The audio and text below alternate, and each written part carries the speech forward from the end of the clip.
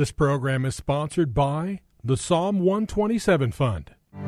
For Zion's sake, I will not keep silent. For Zion's sake, I'll not hold my peace. Welcome to For Zion's Sake. Isaiah 62:1 is taken directly out of the Hebrew Scriptures when the prophet Isaiah declared, "For Zion's sake I will not keep silent, and for Jerusalem's sake I will not keep quiet, until her righteousness goes forth like brightness, and her salvation like a torch that is burning." Your hosts for the program are Shelley and June Volk, Jewish believers burdened to see Jew and Gentile become one. Believers strengthened in their faith, and for their Jewish kinsmen to come to the saving knowledge of Jesus as the Messiah, the Son of God. Bless the Lord. Good evening to you, and welcome to For Zion's Sake. We thank you for joining us. We're the Volks. My name is Shelley. And my name is June. Hi, everyone. If you've been with us earlier this week, you know the theme that we're sharing is God being our guide, seeking guidance from the Lord.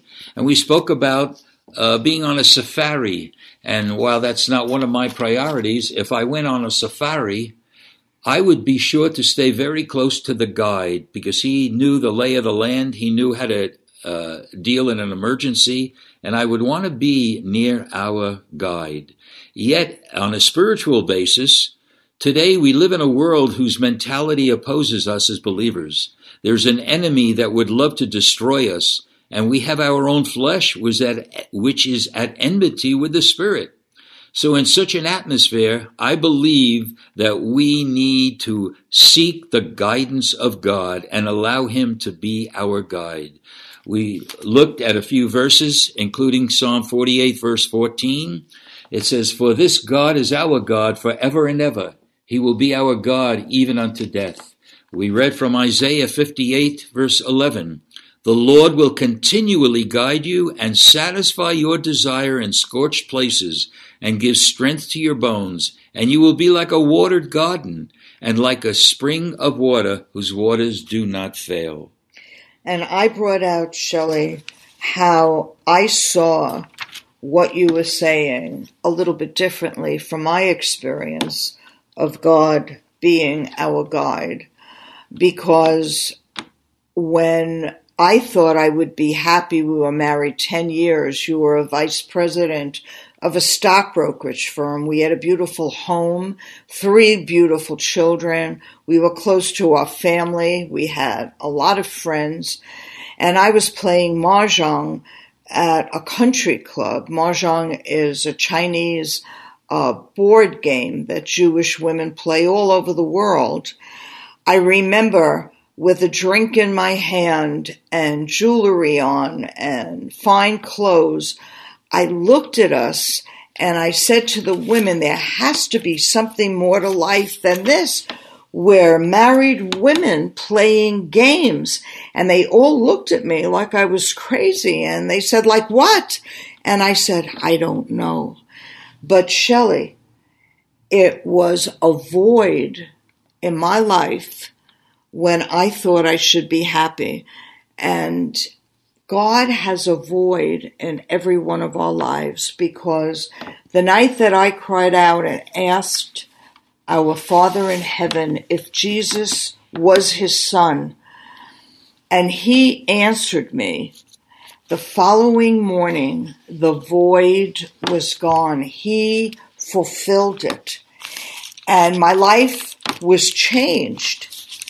And my life was really focused and centered that you would come to know the Messiah, our children would get saved, our family would get saved, our friends.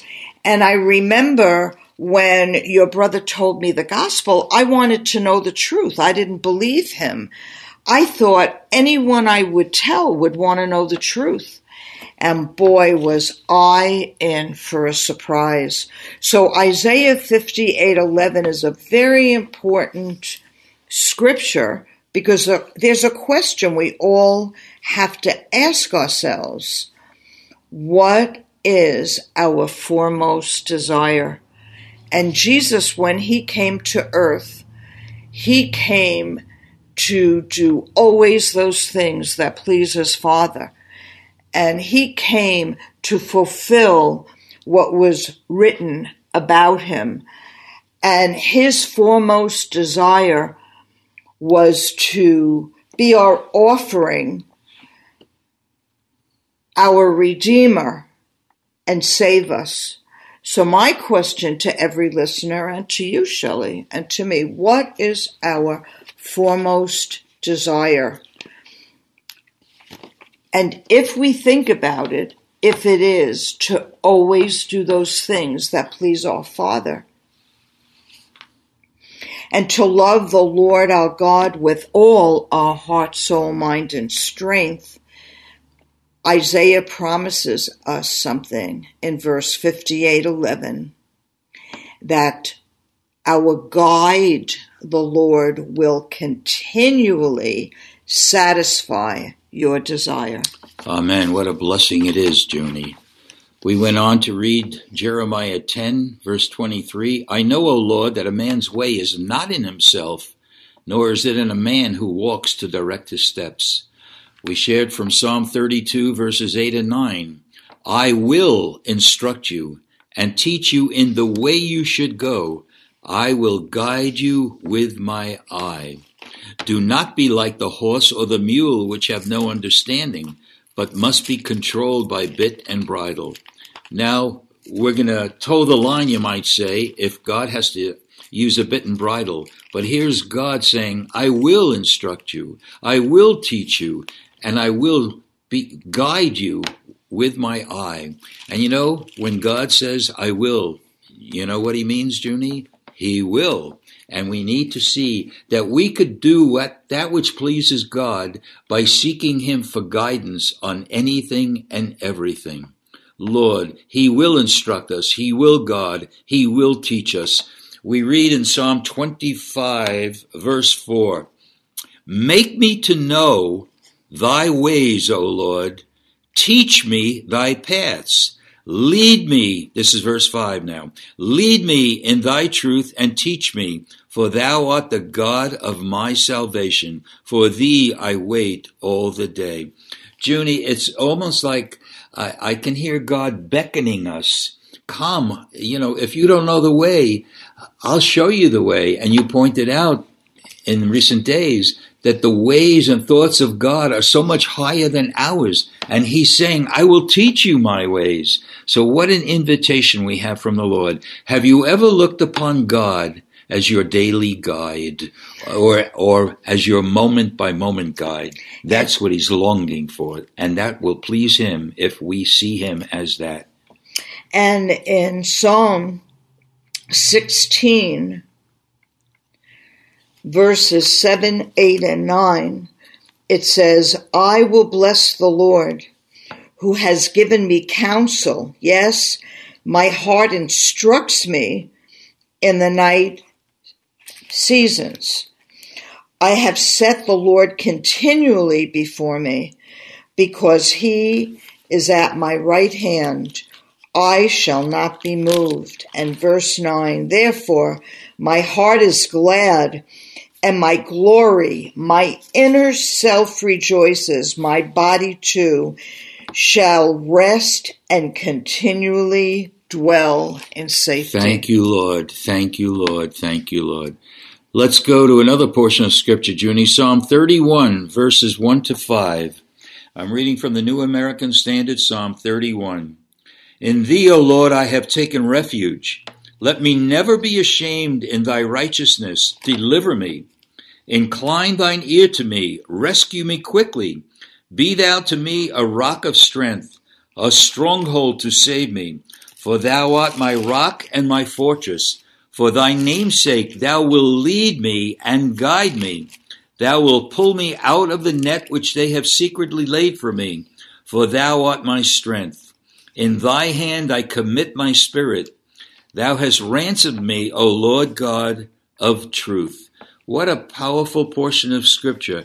David's writing this in a time of trouble, but yet he cried out to the Lord. In the midst of trouble, we need God's guidance. In the midst of joyous time, we need God's guidance. His trust was in the Lord. In the Lord was David's place of refuge. So in order that you cry out to the Lord for him to lead and guide you, you must know, as David knew, that the Lord is your rock and fortress, your stronghold, especially in time of need. And we see, Shelley, in Psalm 25, verses 4 and 5, show me your ways, O Lord, teach me your paths, guide me in your truths and faithfulness, and teach me, for you are the God of my salvation. For you only and altogether do I wait expectantly all day long. That's the Amplified, really. It really spells it out beautifully, Junie. All right, let's go to Psalm 73. I'm going to be looking at the New American Standard.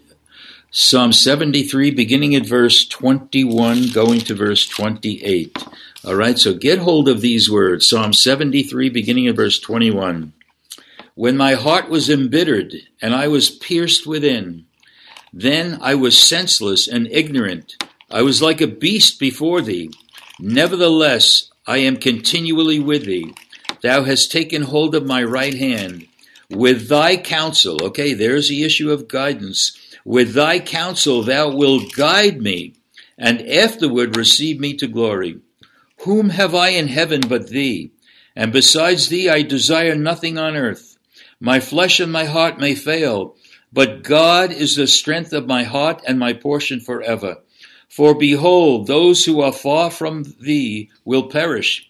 Thou hast destroyed all those who are unfaithful to thee. Verse 28, but as for me, the nearness of God is my good. I have made the Lord God my refuge.